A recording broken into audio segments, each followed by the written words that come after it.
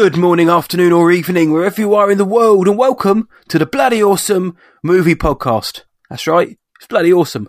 My name is Matt Hudson from What I Watched Tonight, and joining me as ever from across the pond, he's the statesman to my kingsman, and a jolly good fellow too. It's John Burke from BurkeReviews.com. How are you, friend? I'm doing pretty well, Matt. How are you doing this Tuesday afternoon when we're recording this? Tuesday? No, I'm doing well, my friend. It's evening. It's the evening for me, yes.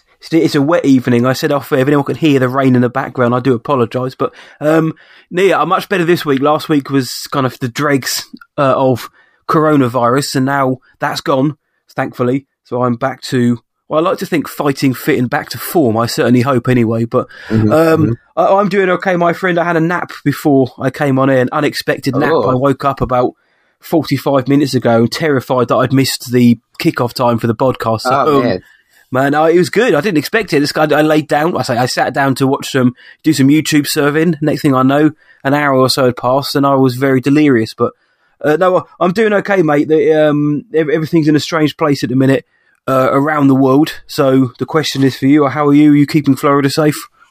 As safe as one can do. Just trying to stay positive, and I saw this TikTok this morning that I think summed up how I've been feeling for like the last 2 years, which is like, I'm tired of living through historical events. Like, for, most of my time growing up, it was like always like, oh, this is so far away. It's not like anything I've ever encountered. And then it's like the last 3 years have just been like, hey, everything you've ever read about is now happening. Like, you've lived through a pandemic, and now a war is afoot, apparently. So it's wild. Obviously we're mostly untouched here in Florida as far as the actual, those type of circumstances, or at least we like to pretend like COVID's not a thing, down here in the old Florida. But, otherwise staying positive, watching stuff and doing things and just trying to make the most of our day-to-day life. That's all you can do, my friend, is stay safe and be the best you can. Or as Tobey Maguire, as Peter Parker said, just trying to do better. That's all you can do. So, we're all here for freedom. We're here for the right thing on this podcast. So, we're trying to do better every day. And sometimes, though, the world calls for some escapism, and what better way of doing that than the movies, the cinema, the theatre. And that's what we talk about here on the Bloody Awesome Movie Podcast. We deliver a non-spoiler review tonight of one of the most interesting films of the week, or the biggest release of the week, or one that we've been meaning to catch up on. So this week, we're going to see if this film is pawsome or not, if it was a bit rough, if it was positively great. John hounded me to watch this one, and I said, dude, you're barking up the wrong tree, but doggone it, let's do it anyway. Oh, poor Lees. Sorry. We are going to be reviewing Dog from 2022, obviously. The film Dog, the most blunt title you'll hear probably all year, Dog. So Dog was directed by first-time directors Reed Carolin and Channing Tatum. It's also written by Reed Carolin and stars Channing Tatum, alongside Corianka Kilcher, Ethan Suplee, Kevin Nash, Jane Adams, Aquila Zoll, and Bill Burr. And Lulu, the titular dog, she's played by 3 different beautiful dogs in the film as well. So I hope they got well compensated with treats for their work on the film. Again, it's non-spoiler on the show, but we do go into what the synopsis says. And the synopsis reads, 2 former Army Rangers are paired against their will on the road trip of a lifetime. Briggs, played by Channing Tatum, and Lulu, who is a Belgian Malinois, race down the Pacific coast to get to a fellow soldier's funeral on time. Critically, it's doing this 75% on Rotten Tomatoes, 61 Metascore, 6.8 on the IMDb user score, and currently 3.1 out of 5 on Letterboxd. And it's only available in theatres across the world. It's been out for 2 weeks now, maybe? 10 days, 2 weeks, JB? Yeah, that sounds right. Came out the same day as Uncharted. That's right. I remember now, yes. And so, Dog this week, again, last chance. This is a non-spoiler review. We will have more in-depth sport thoughts on a spoiler mini-sode, which drops on Monday. But up top then, Dog, I thought going in that this was more of a buddy road trip comedy, and it is, to an extent, but there's a lot more drama in this film than I thought there was going to be. And I really should have looked at the poster, which one of the posters is awful, but I should have looked at the poster and realised that maybe this isn't going to be a kind of played for laughs every beat. Because it isn't. It's actually fairly dramatic, this film, and there is always a fear when you've got a dog or an animal in the lead. It's like, oh no, please hope the dog's going to be okay. So I spent an hour and 50 minutes, I think this film is, in fear for the dog. And that's just my natural reaction when I see a dog in a film. It's like, please be okay. Yep. Again, we're not going to spoil what happens in this film, but it's Channing Tatum and a dog going down the Pacific coast to get to the funeral of a fallen soldier. Briggs is he's a military man, but is currently out of service for reasons explained in the film. And in order for him to get back into the military, he's got to do this thing for his old servant commander. Now, I went in, all those puns aside, not really expecting an awful lot from this film. I did think it was going to be a bit throwaway, and I came out thinking that was a nice surprise. Dog was. Mm-hmm. It wasn't. I spoke to my buddy the other day, and he said, "What was it like?" And I said, "Oh, it wasn't awful." And I realised actually that sounds too negative on this film. It wasn't awful. I mean, it wasn't spectacular, but it was a nice film. That's how I came out with a good feeling from this film, whilst acknowledging that it wasn't amazing, but I thought Channing Tatum was very good, and obviously Lulu the dog were great. I think Channing Tatum and the dog worked really well together, and that's obviously what the film is based on. If Channing Tatum isn't very good in the lead role, the film sinks, or if it's clear that he and the dog don't get along, the film sinks. Thankfully, they do. So I think their relationship's good. Channing Tatum shows again that he's got some decent chops here. Also, when there is comedy, he's very good at that as well. He's got good timing as well. So it's a good performance from Channing Tatum. A lot of the jokes, though, for me, some landed, some didn't. I found some to be a bit odd, really. The really strange set pieces, which kind of were dropped in, and I felt were a bit... I felt like Tatum and Carolyn together thought, right, we need some kind of fun set piece, which is going to be a bit wacky and a bit out there to get people laughing, and that didn't always work for me. Because they felt for me like they were just plumped in there just because something needed to happen at that point. They didn't really particularly feel organic to the story to me. And there was one or two jokes in there which may have a few people wincing in their seats when it comes to, for example, who the dog is trained to attack, for example. Yeah. But in terms of what to say about the story, though, I will say that it probably goes the way you think. Unlike what Luke Skywalker said, this is going to go the way you think. If you were to think too long and hard about the story and what's probably going to happen, then it probably does happen from what you imagined, and that's not a bad thing. The destination is one thing, but it's all about the journey, and this is a journey trip. For the most part, I thought it was very decent. I thought it was quite heartfelt at times. But there were some subplots which I think they could have just removed entirely, some sort of familial ones, which I thought just didn't really add an awful lot to the story. You get a couple of people dropping in and out, like Kevin Nash and Bill Burr, who were fine. It's just nice to see some familiar faces, and they're okay with what we had to do. But they are the sum of this film for me. It's not spectacular, but it's very decent. It will make you feel good. It won't surprise you in any way. But I think you'd have to have a heart of stone not to come out and feel a little bit moved by this story by the end of the film. So for me, I thought it was pretty good, John. What about yourself?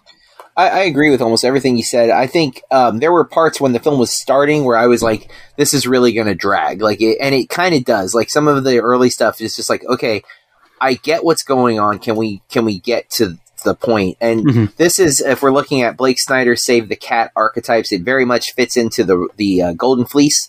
This is a road trip movie. You've got, instead of your team, you've just got the two, but they have all these road apples along the way. They have to stop. And that's what you were talking about, some of these set pieces. When I saw it, there was a father with two young kids in the movie. And the first major stop along the journey, you're not sure how adult the movie's about to go. And I could hear, I was far away, but I could feel the dad tensing, like, oh no, what have I done? Like, have I brought my kids to the wrong movie?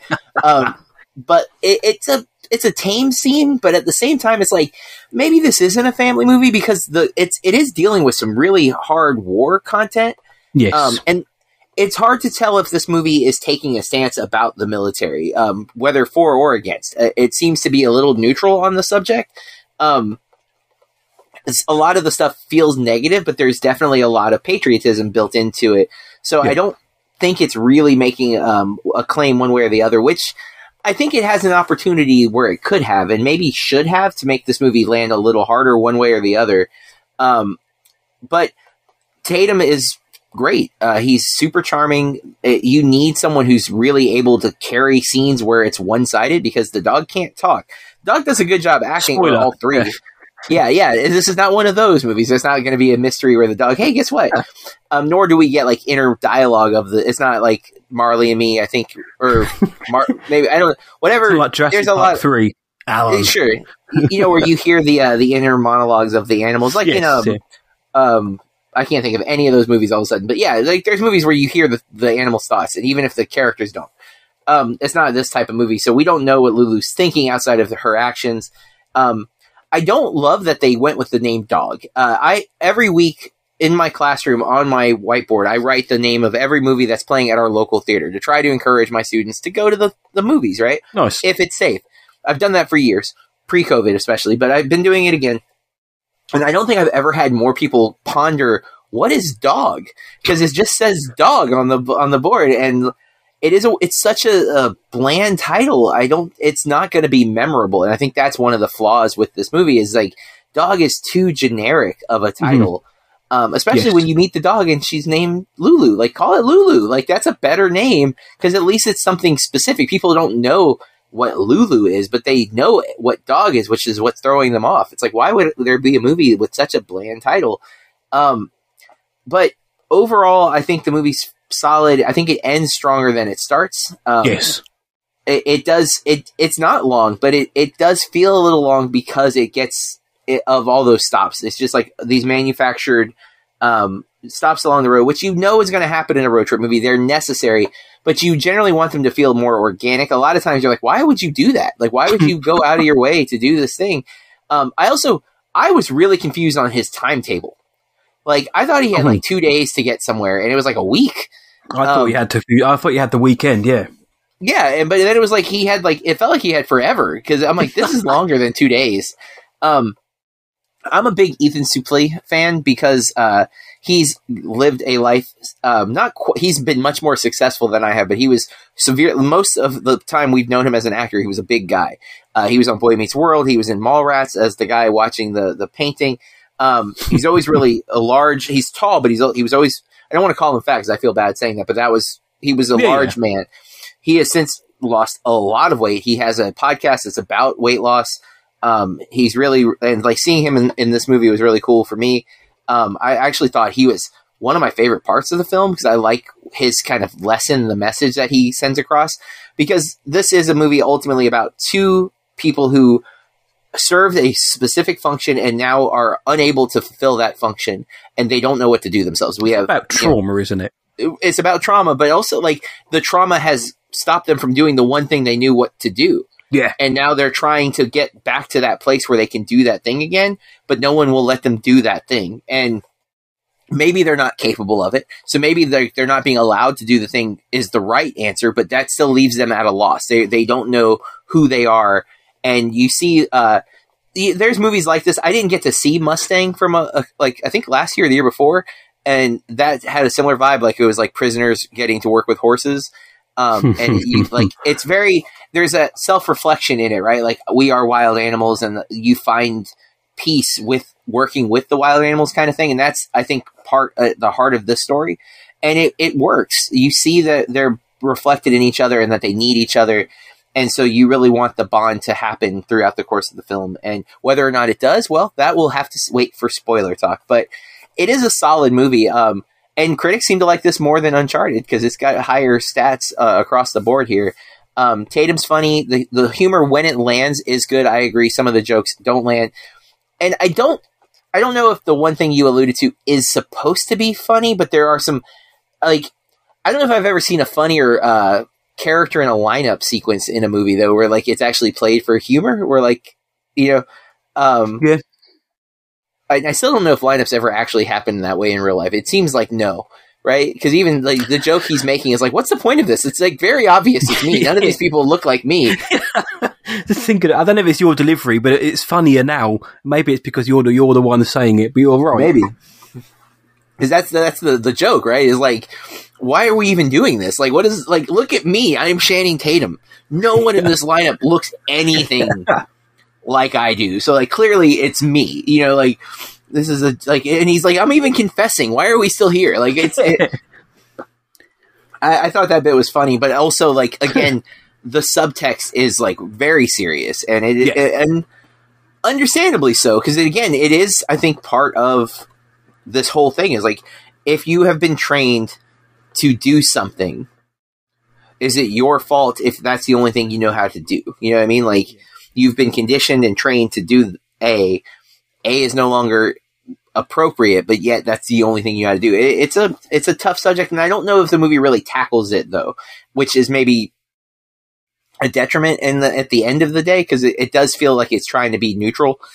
Understandably so, because people are very protective of soldiers and the commentary on soldiers. But it is like it's not an easy thing to just wipe away. Like, it's a tough thing when we are training people to kill.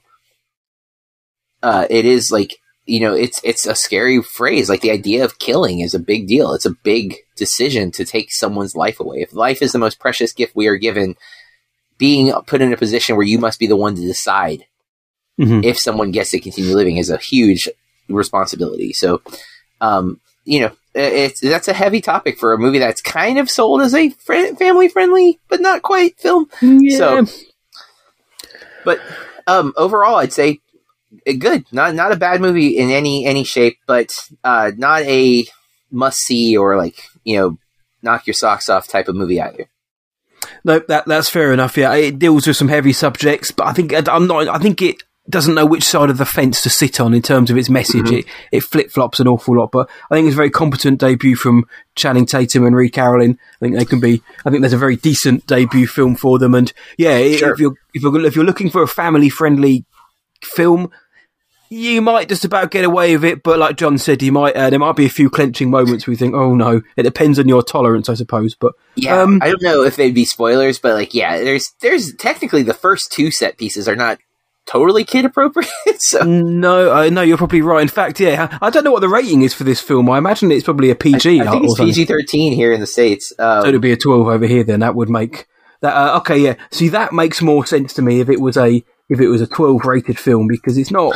This isn't one I would show my 5-year-old whatever and expect her to enjoy it. But also, like I said, the general atmosphere itself, it is a 12A. In fact, it is trying to be a serious film, but add some levity to it. I think first and foremost, it is a drama. It's a dramatic comedy, if you can even call it that. Yeah. It's a drama first, with, you know, lighter moments sprinkled in, but the message it wants to say is pretty heavy. So yeah, I think that 12 rating is probably just about accurate. But is there anything else you wanted to add to Dog before we move on?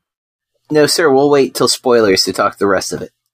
Okay. Well, it seems like we were both pretty positive about Dog. So, jeez, man, the puns. I know. I'm so sorry. Come back for more dog-related puns on Monday when John hosts the show.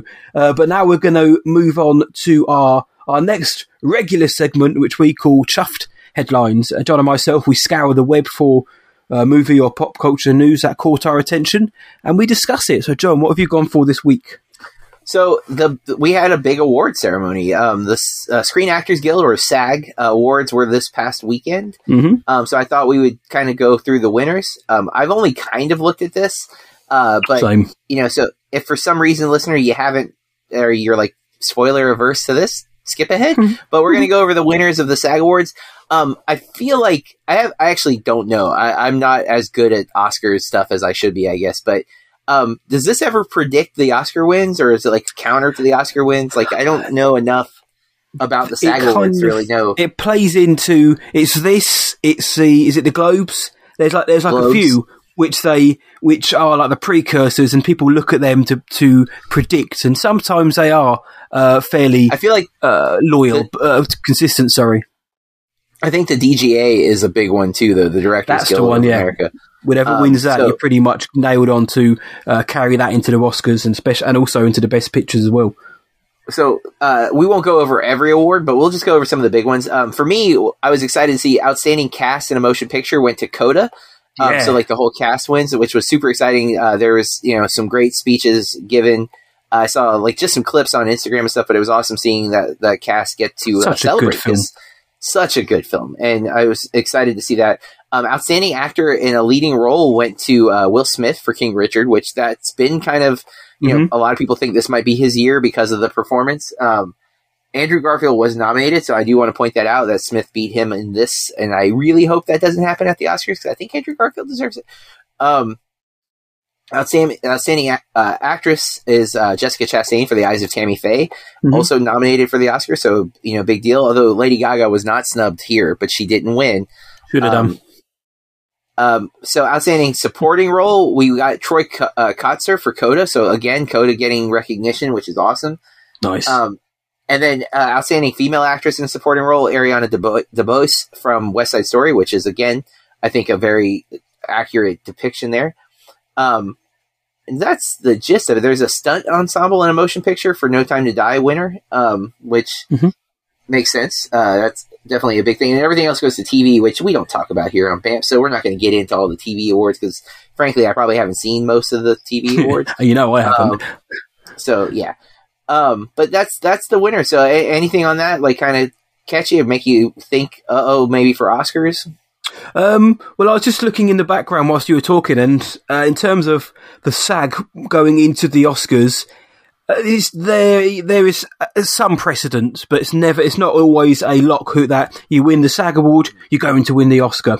I think I read that in terms of the major awards, twice in the last 4 years as the main acting award being won in the SAG and also in the Oscar category by the same person. So, it can happen, but I don't know. I've still yet to see The Eyes of Tammy Faye. I'm hearing though that Jessica Chastain is very good in a film which is pretty good. But I'm not surprised to hear that she's won it.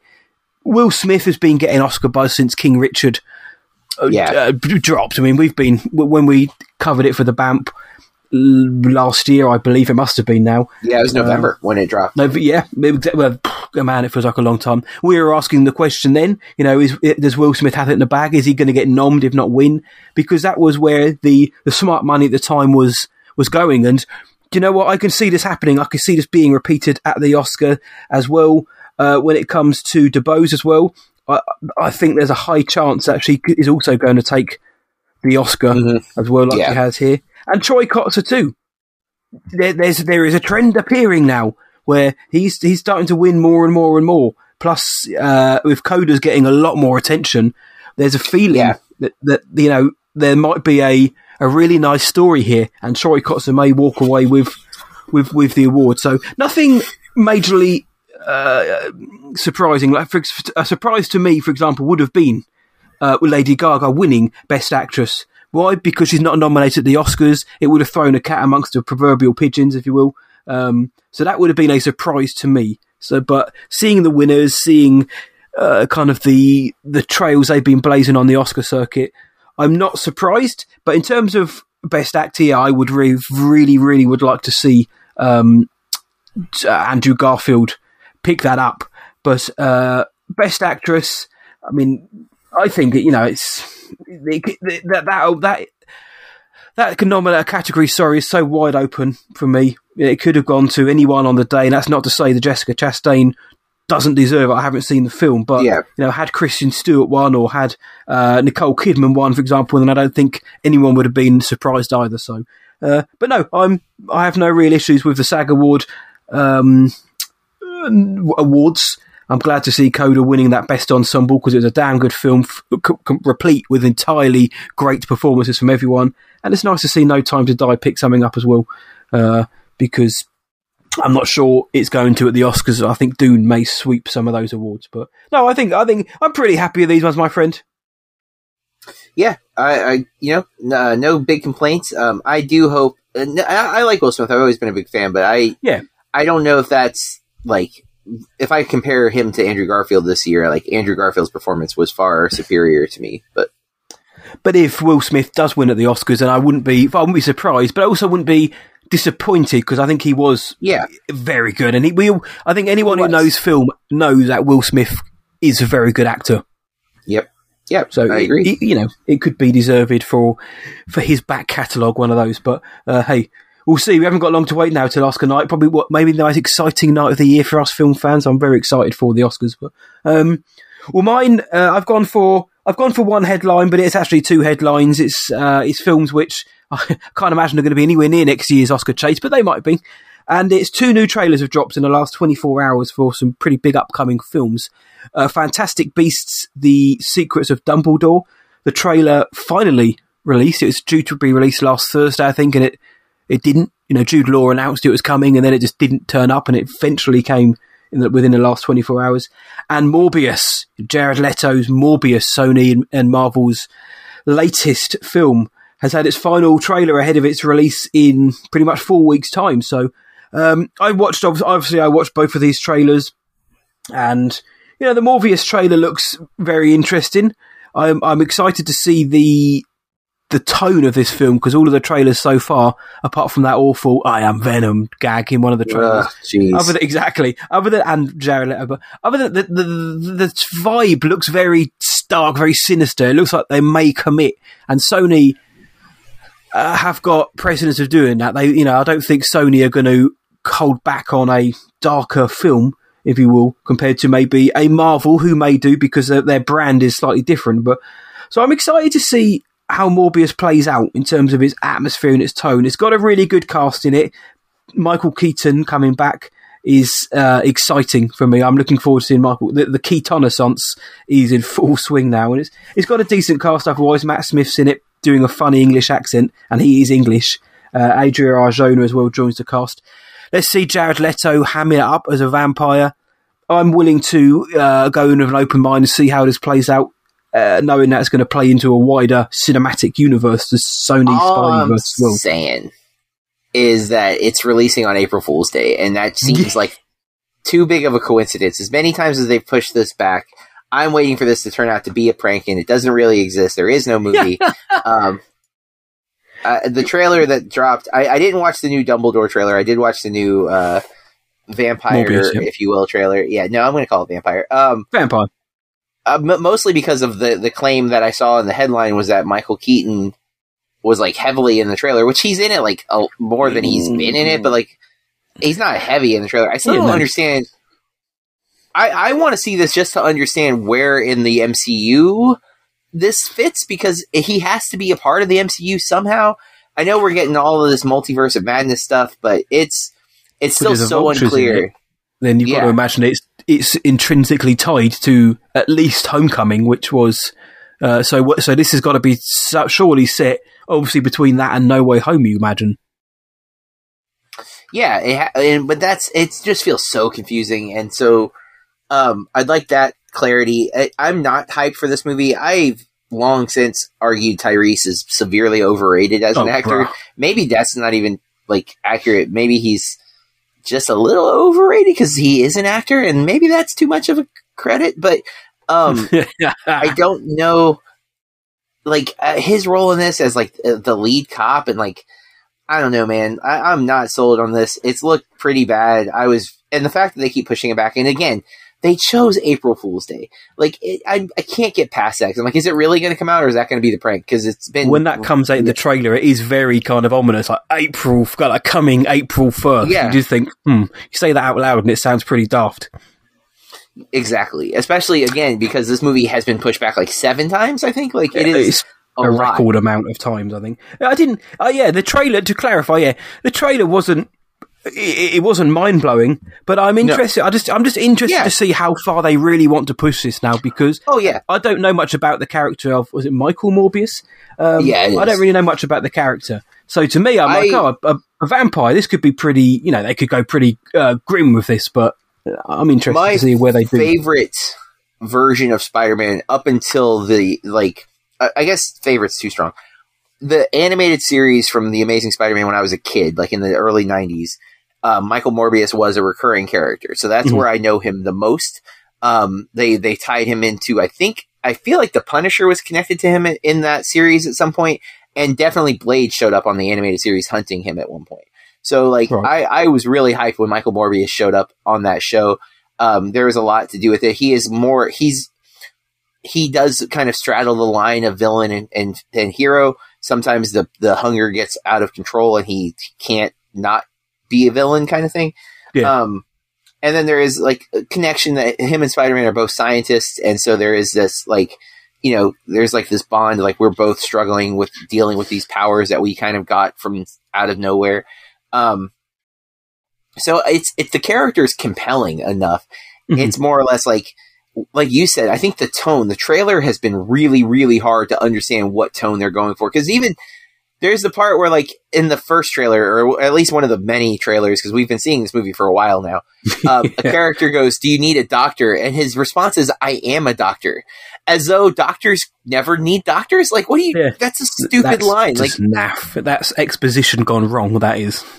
And that's in the trailer, right? Like you're getting dumped exposition in the trailer. Like, come on, man. Like it already feels so cheesy and we haven't even seen the full movie. So like I am very on guard that it's not going to be good. Oh, I believe it will be a bit better. I believe it will be a bit average at best. I hope to be surprised, but Me too. I don't think it will be great, but I hope it is.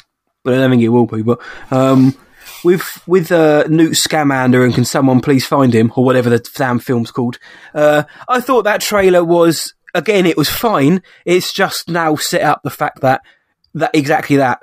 Newt Scamander is the new Bilbo Baggins in the sense that he's just pushed aside in his own damn trilogy, which upsets me a bit. Not in a way that I'm going to sit there crying, but you know, that when this started, I've said this ad nauseum on the show, but when the Fantastic Beasts and Where to Find Them came out, it was Eddie Redmayne front and centre. He's going to be this little Hufflepuff is going to be our lead, and he's going to go travel the world and find these beasts and eventually release a book about them. And this has strayed so far away from that even in this trailer, Newt Scamander is a secondary character in this trailer. It opens up with Dumbledore from the original Potter saga, the Michael Gambon Dumbledore, and there's a lot of Jude Law's Dumbledore. There's a lot of now Mads Mikkelsen's Gellert Grindelwald,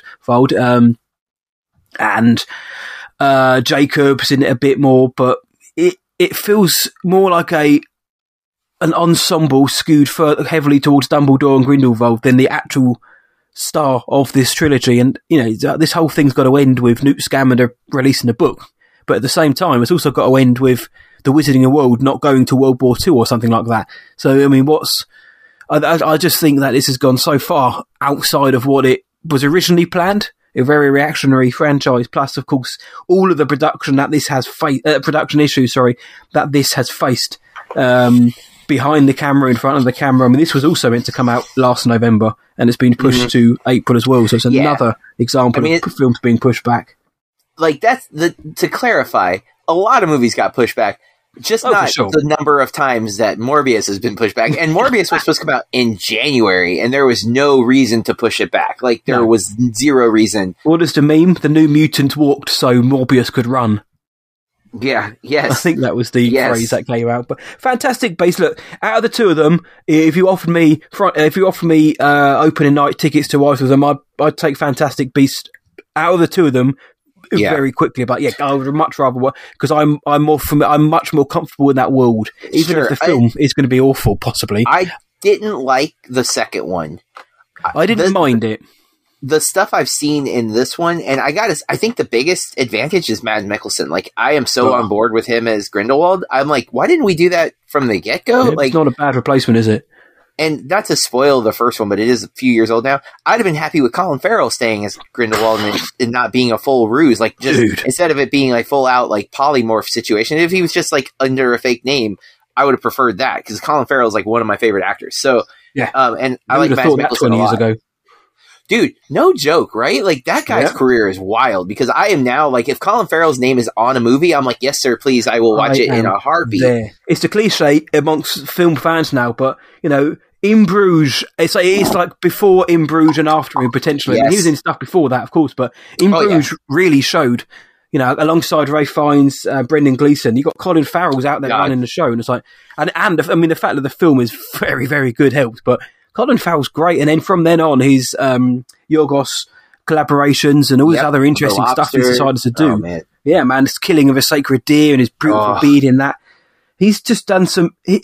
He I don't want to say matured because that's the wrong word, but I'm going to anyway. He's matured into a really fine actor who's picking the right project, interesting projects that will stretch him as an actor, but at the same time is showing that he's willing to have a bit of fun with certain other films he's been in as well. But I also I'm digging it.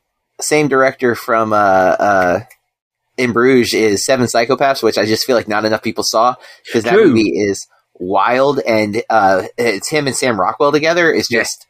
Oh man, chef's kiss. Like, it's masterful. And Christopher Walken is underrated in that movie because he is just doing stuff in that film that is so wild. Like, that movie is so crazy.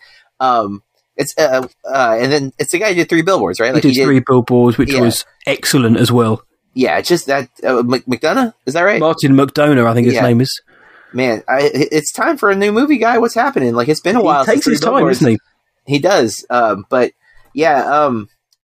Yeah, we deviated, but I also would pick Fantastic Beasts 3 because I gotta say this trailer, though I haven't seen the most recent trailer, but the last couple, I'm more on board.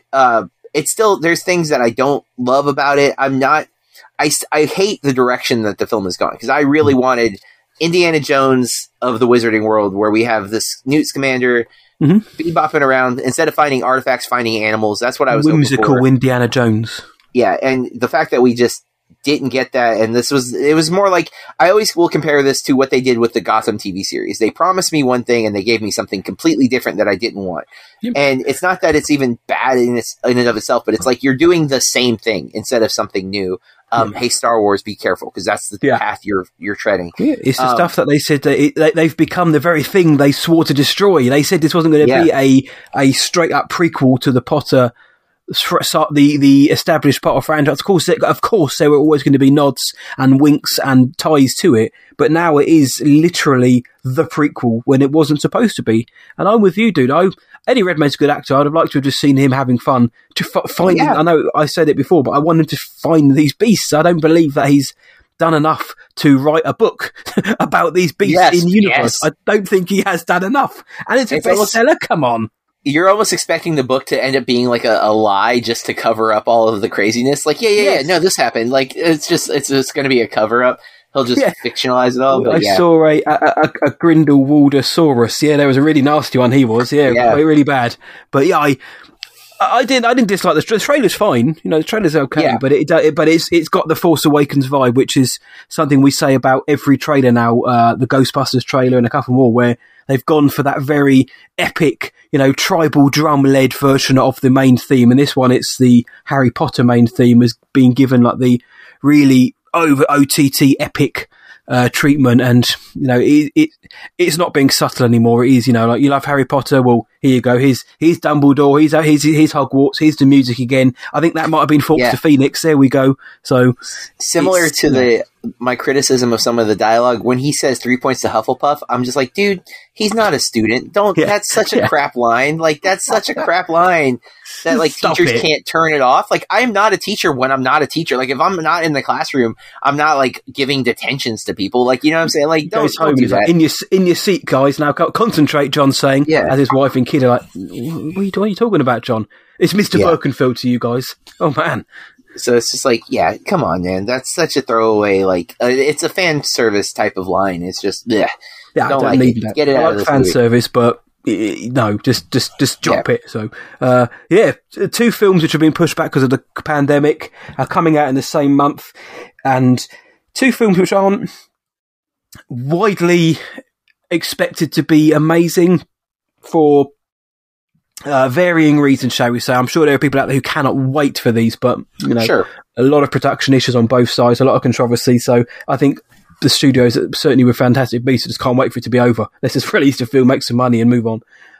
Which is what we're going to do. We might not make some money, but we are going to move on to our next segment, which is media consumption. And here, John and myself, we talk about the films, the TV series, the video games, music, podcasts, which aren't ours, comic books, whatever it is that we've used to pass the time since the previous episode. So, John, what you been checking out? Well, so as per usual, Blank Check is finishing up the Jane Campion podcast series, and so they had 2 more movies this last episode was Bright Star. I talked about Bright Star on our show not long ago because I watched it on Netflix. I really want to encourage everyone who has not seen it, watch it. And for those our audience who maybe doesn't like Campion's use of sexuality, because Campion's really, really adult in most of her films. There's a lot of sexuality, both male and female.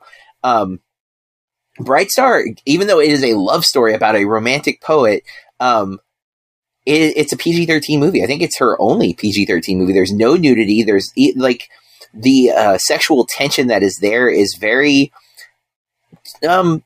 childlike. It's very kid friendly. It's not going to titillate, if you will. So if you haven't seen any Campion film, you're not sure where to enter. This is I think a very accessible one, even though it's a period piece, something that usually doesn't work for me. This one actually really did. So Campion has become a director I admire so much. Her work is so impressive and so kind of all over the place, and yet not like you see threads, but like, you know, if you were to look at like The Piano and Power of the Dog, those feel similar. Bright Star feels like none of the other films because it is so tame compared to the others. And then you have like In the Cut and Holy Smoke that feel like, and Sweetie, I actually think all feel like companion pieces of kind of wild, out there, overtly sexual. One much In the Cut being much, much darker than all of those, but still there. But yeah, listen to that. Good episode as per usual. It is my favorite podcast, so it's kind of unfair. Watched a bunch of movies. Caught a documentary from the 90s, or actually I think it's 89. Paris is Burning.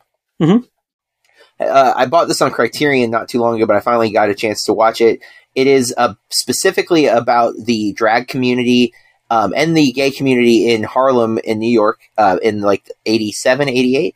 And it introduces a lot of the terms that are still used today to a wide audience, including the word Vogue, which I knew from Madonna, but that was borrowed from this culture and this documentary. It's really compelling, super, I think, educational, but also like a lot of tragedy. It's a really great film. It's actually really short too. It's only like 71 minutes, but if you get an opportunity to check it out, I believe it's on the Criterion channel as well. I went to the theater and caught Studio 666. This is the Foo Fighters horror comedy. I wish there was better comedy. I really wanted to love this movie. It's just a lot of the jokes felt a little generic and didn't quite land. I haven't heard great things about it. I didn't get a chance to go out and see it, but I hadn't heard great things about it. So much of the band are not actors, and you can tell. Like Dave Grohl, I feel, is channeling Jack Black, and that's like the peak. That yet. And then, you know, there's a few cameos that are really funny and or interesting. But overall, and I felt like it ended stronger. But man, there were parts where I was like, "Oh man, I'm ready for this to be over." Like, and I love horror comedies, and I love, you know, like silly kind of music movies. It just felt like there was a lot going on, maybe too much stuff happening instead of it being focused. But it's not bad. It just wasn't. I was really hoping to like, oh man, this is so much fun, and I didn't have that kind of fun with it. Watched Plan B on Hulu. That's our movie club movie for the week. I don't know how you can watch it over there, Matt, since I know Hulu's not a thing. But if you have access to it, I really, really recommend this movie. Had you already seen it? No, I haven't already seen it. No, I haven't. No. It's directed by Natalie Morales, who was on Parks and Recreation as Lucy, Tom's girlfriend, for a while. She's an actress and other stuff too, but that's where I know her most. It's her. I think it's her debut or it's her second feature, but both of her features are the same year, so I don't know which one came out first. But Plan B is so good, just funny. It is a road trip buddy comedy, but with two girls, so it's got similar vibes to Booksmart in that way. There are like Harold and Kumar type stuff happening. It's just excellent, really, really great. Highly recommend. Booksmart I like a lot. Plan B has a little more of something to say. It's making known a clause that exists in 6 states about the Plan B birth control. Well, I don't know what the correct term is. It's not technically birth control, but it's a Plan B, right? That there are 6 states in the U.S. that have a conscience clause so that a pharmacist can refuse giving someone the Plan B pill if they think it's wrong. Right. And so that's what this movie's kind of bringing attention to. And that's not a spoiler. That's like kind of what starts the road trip part of the film, is that it's inaccessible. So they need to make some decisions. Highly recommend that movie. And again, it will be, Corey and I will be talking about that this week on Movie Club. I finally checked a big movie off my list, 8.5. It's my first Fellini film. I don't know if that was the one I should have jumped in on, but I did. I did not know what I was getting into. I thought it was going to be a much more straightforward film than it is. It's much more cerebral and surreal than I had anticipated, which is not a complaint. I went in and just expecting like I didn't even know what it was about, to be honest. So like the whole thing was kind of like unveiling itself in front of me. I was like, oh, all right. I have not deciphered all of it yet. I mean, it deals with so much, but it's very, very worth watching. I watched it on HBO Max. I watched the animated film Batman Return of the Caped Crusaders, which is voiced with Adam West and Burt Ward reprising their roles, and it's set in the 60s Batman kind of universe. Nice. I like it. It's a cool throwback. There are parts of it. It felt a little long, but by the end, I was like, okay, everything kind of played off and made sense. My favorite movie so far this year is Cha-Cha Real Smooth. That's going to be coming to Apple TV Plus. I've wanted to see the filmmaker's other film, which is called Poop House, but not poop. And I have written on our show notes here, I have the asterisk for the I, but that is actually, if you look at the poster, it's S ampersand, or not ampersand, number sign, and then asterisk T house. I was wondering how you're going to get around that. Yeah, so I said Poop House. We're family friendly here, guys. I really enjoy this movie. I just added Showtime to my Hulu subscription because they had a special. It was like $5 extra for 6 months. I was like, there's a few things on Showtime I want to check out. I'll go ahead and do that. And then I didn't realize this was on there until last night. I was like, well, that's what I'm watching because I really wanted to see his other movie. So I was excited that I had access to it.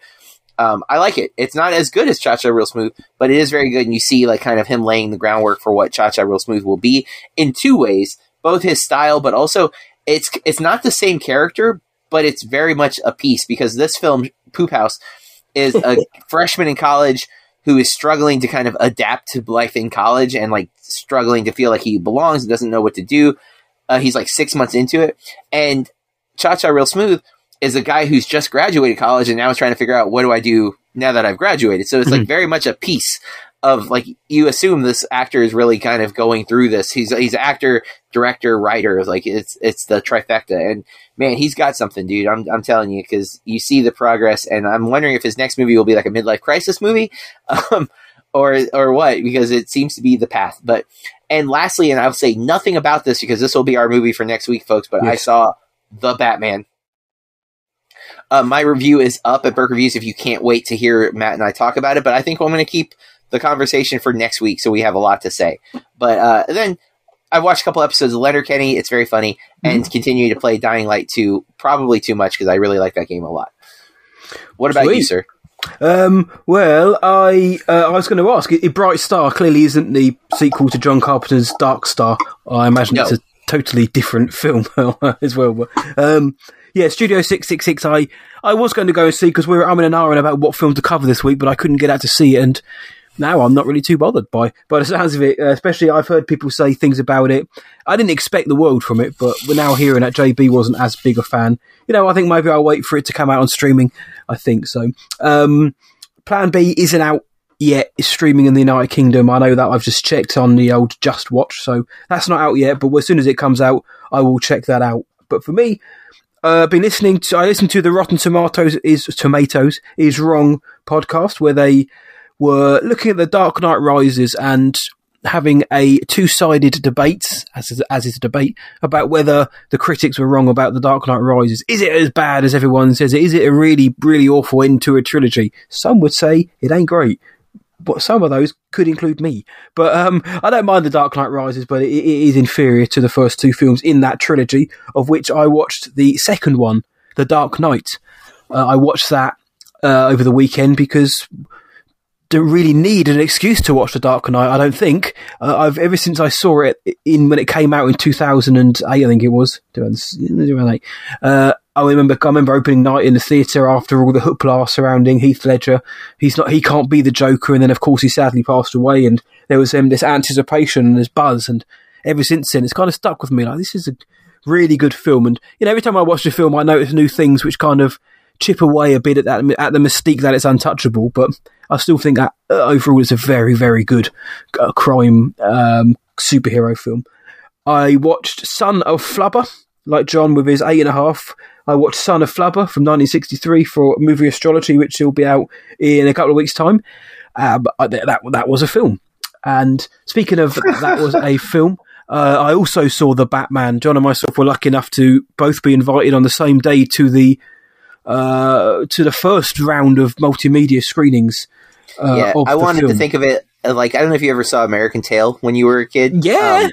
But like, the looking at the moon, like, and I wanted to picture, I'm looking at the Batman, you're looking at the Batman, and in that way we're connected in that moment. We're both under the same sky, my friend. Exactly. That's how it works. That's how it was, but sadly mine, I think, by the time I'd got back from London, I think JB's screening was starting about an hour later, but yes.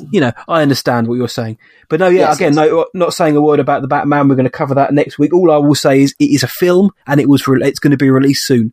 That's all I can say. But like John's, my review was released around the time the embargo dropped. So if you really want to know what I think, then go and check it out. Otherwise, please come back next week and listen when we go in depth for a non-spoiler and a spoiler review of The Batman.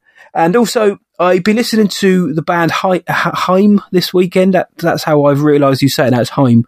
I wasn't sure if it's I would have said Haim. I thought it was that, but it's Haim apparently. Because I text John, much to his chagrin, I said, the only good thing I got from Licorice Pizza was it made me think, I should go and listen to Haim, because of course Alana Haim stars, and she's very good in Licorice Pizza.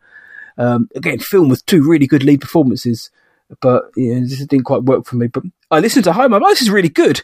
Really nice, infectious pop rock. Real indie rock, whatever you want to call it, but I'm really digging it, my friend. So if I got anything out of it, I was like, oh, cool. I've got some new music to listen to. So been checking them out. But yeah, it's been an up and down week in terms of quality for what I've consumed this week. But I'm looking forward to next week to have a chat about that film, about the Caped Crusader. However, that was a bloody awesome thing to be able to do. Thanks for inviting us along to that. But and that certainly helped us stay bloody awesome this week. But we do have to find ways to keep our bloody awesome levels high, and at a level where we can continue to provide this consistently bloody awesome content each week. So, John, how have you been staying bloody awesome this week? So, I have music connections. It's fun. Music has always been a big part of my life. I was a musician for a long time, and out of nowhere, I had a student really want to ask me a bunch of questions about my music preferences, and it was fun. I don't know if people realize how obsessive I get when I'm into something, where I read way too much about it. Because the question started with, "Have you ever listened to Sepultura?" Which, of course, I have, yes. So that was what I was asked, and what they weren't expecting was me to counter with, "Well, have you listened to Soulfly? And what do you know about Max Cavalera?" And as I have nerd dove into those things, and so I listed a bunch of bands for him to listen to, and then he gave me some bands to listen to. So I've listened to Gojira, which was a band I had not really listened to before. I liked them a lot. I've really been vibing with them, and that got me. I like to do the whole start a station with a song that I like kind of thing, and let the app that I'm using select some songs for me. Hopefully, some new stuff. Maybe tie it in with some of my old stuff, and that got me to today. My film 1 class has been. We've been studying musicals. We watched Singing in the Rain and we watched Sing Street, and they've been actually making their own music videos using existing songs, but having to pull a narrative line from it. And they're in the editing phase, and the editing phase of group projects is always stressful because one person's editing. Sometimes a second or third person is really invested in they're watching or they're giving suggestions, but a lot of times it's students just kind of sitting around piddling their thumbs or, that's when things can happen. And I could give them additional work, but then it feels unfair because why are it's all a group. So why are they getting assignments? And if I give everybody assignments, well, the editor's editing, so he can't or she can't work on the new assignments. So they're falling behind. So I have to always try to kind of rein them in. And, I came up with this idea to do a project where each person's going to have to edit their own, but they're taking it's a musical biography, essentially, this like musical timeline of how music has shaped you. So what's the earliest musical milestone that you can remember like caring about? And I'm asking them to do at least 8 songs, and I did one as well. So that was like all today. And mine, I had to be honest, like if I'm going to start where music became real to me was either MC Hammer's Can't Touch This or Vanilla Ice's Ice Ice Baby. Those were like 2 songs that came out around the same time. I got both their cassette tapes for my like 9th birthday. And they were so like, that was the first time I cared about music. Like I'd heard music, people had played music for me, but this is where like, I want this album. This is me. I like this. And then it goes from there. High school time is where music is, I think, the most influential on your identity and who your personality is, which reflects in Sing Street, right? That's one of the things I love about Sing Street, seeing Connor go through his different phases rapidly, much more rapidly than most people would change. But he's like literally trying to figure himself out through the music that he's listening to. And I love that and relate to that so much in that film. So Music Connections was my Bloody Awesome. And I was a little surprised when I opened up the show notes here, Matt. So how are you saying Bloody Awesome? Well, I've been saying Bloody Awesome by Musical Connections, JB. It's not quite the same as yours, but I thought I'd jump on your train there. But I mentioned that I am somebody who is sometimes stuck in his ways, especially when it comes to music. I love the idea of discovering new music, but the reality of actually giving that time to sit down and let an album or an artist wash over me and really absorb it, rather than listening to a couple of minutes thinking, no, this isn't for me, move on. So I listened to Haim and I really enjoyed what I've heard. I've listened to a couple of albums worth of stuff, and I've had it on, I listen to it and then I listen to the next album, then I go back and put the first one on to see what works, what doesn't work. Am I just pretending to like it? Oh, no, I actually do enjoy this. So by doing that, I was like you, I'll stick on a station and I'll let it play through. So recommended artists or similar artists, and I've been finding some really cool stuff. A lot of the time I can't remember what they're called, but my Spotify radio playlist will now have them in there. But been finding some really, really cool kind of music. A dude called Dexter, really enjoying stuff by somebody called Dexter Cobra as well. So there's some really cool things I'm hearing, but I need to go back and discover more. But no, I've been really enjoying it, my friend, which is why I've watched a few things this week and weekend, but I spent a lot of the time, because I've been working from home as well, just listening to new stuff, desperately trying to find new music to listen to. And it's because I want to break out of the habits. And you know what it's like as a music fan sometimes, where you kind of you fall back on the familiar, and I want to get out of that and be a little bit more proactive in finding new music. It doesn't even have to be necessarily new music, but just new things to listen to. Yeah. I feel like last year I suggested a lot of music to you, and I don't feel like you listened to all of it. I don't remember what any of it was anymore. I remember I did listen to some of it, that's for sure, because I remember you sent me some playlists, and what I think happened, and I know certainly in one case, is I listened to it and was digging it, but then kind of moved on to whatever else I was doing and just forgot to go back and re-listen again. So whatever the first one was, I know I appreciated that and most of the songs on it, but I can't remember what they were. Yeah, and I at this point, it's been so long since I suggested it, I don't remember what they were either. But I'm sure there's some kind of emails, or it was on show notes or something at some point where I was like, hey, listen to this thing. But it's all good. If I remember, always send me some more over anything, and I am now in them, especially now. Catch me now. I'm in the mood to listen to new things, and I'm fairly open-minded, but I'll always say, that wasn't for me, or I really like that. So I'll happily say, I didn't really like that, but keep going, keep sending me new stuff. Indeed. But that, in terms of new stuff, that is our newest episode of BAMP, and it's all over now. That was our review of Dog this week. Let us know what you thought about the film Dog. It's really hard to say. Let us know what you think of Dog, because it's such a strange title. But so we covered a fairly kind of low budget buddy comedy this week. Next week we are going into the big leagues. No disrespect, but we are covering The Batman, a film so very many people have been looking forward to. There's a lot of intrigue around this film. Matt Reeves directing. Is Robert Pattinson a good Batman? Is the story good? Are they going to deliver on the story elements that have been set up or the trailers have teased. Well, we're going to tell you all about that next week. So next week, tune in for our reviews of The Batman. But until then, you can tell us what you thought of Dog and any other film you've seen this week. Online, you can find us on Twitter at BAMP_podcast, which is BAMP_podcast. John, where are we on Instagram? We are at Bloody Awesome Movie Pod. And on Facebook, Meta, Bloody Awesome Movie Podcast. You can find me at whatIwatchdtonight.co.uk and across all social medias at What I Watched Tonight, including Letterboxd. And if you did want to search out either of our Batman reviews, they are non-spoiler as well. Where can the world find you, John? I am at BurkeReviews.com and at BurkeReviews on all the social media platforms. Yes, sir. Go check him out. And if you like what we're doing here, please do consider dropping a 5-star rating or review on your podcast provider of choice, because it really helps the show grow. It gets more listeners in each week. Plus, it just looks really nice to see 5 stars pop up. So we really, really appreciate 30 seconds of your time to do that. However, with that, as always, stay bloody awesome. And keep watching movies. Blood, blood, blood, blood, bloody, blood, blood, blood, blood, bloody, blood, blood, blood, blood, bloody, blood, blood, blood, blood, bloody, blood, blood, bloody. Awesome!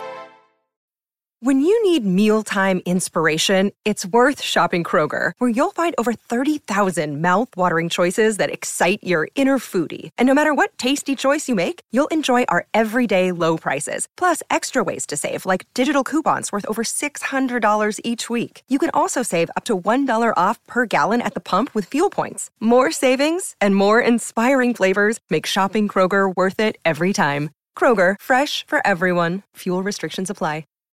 Blood, blood, blood, blood, blood.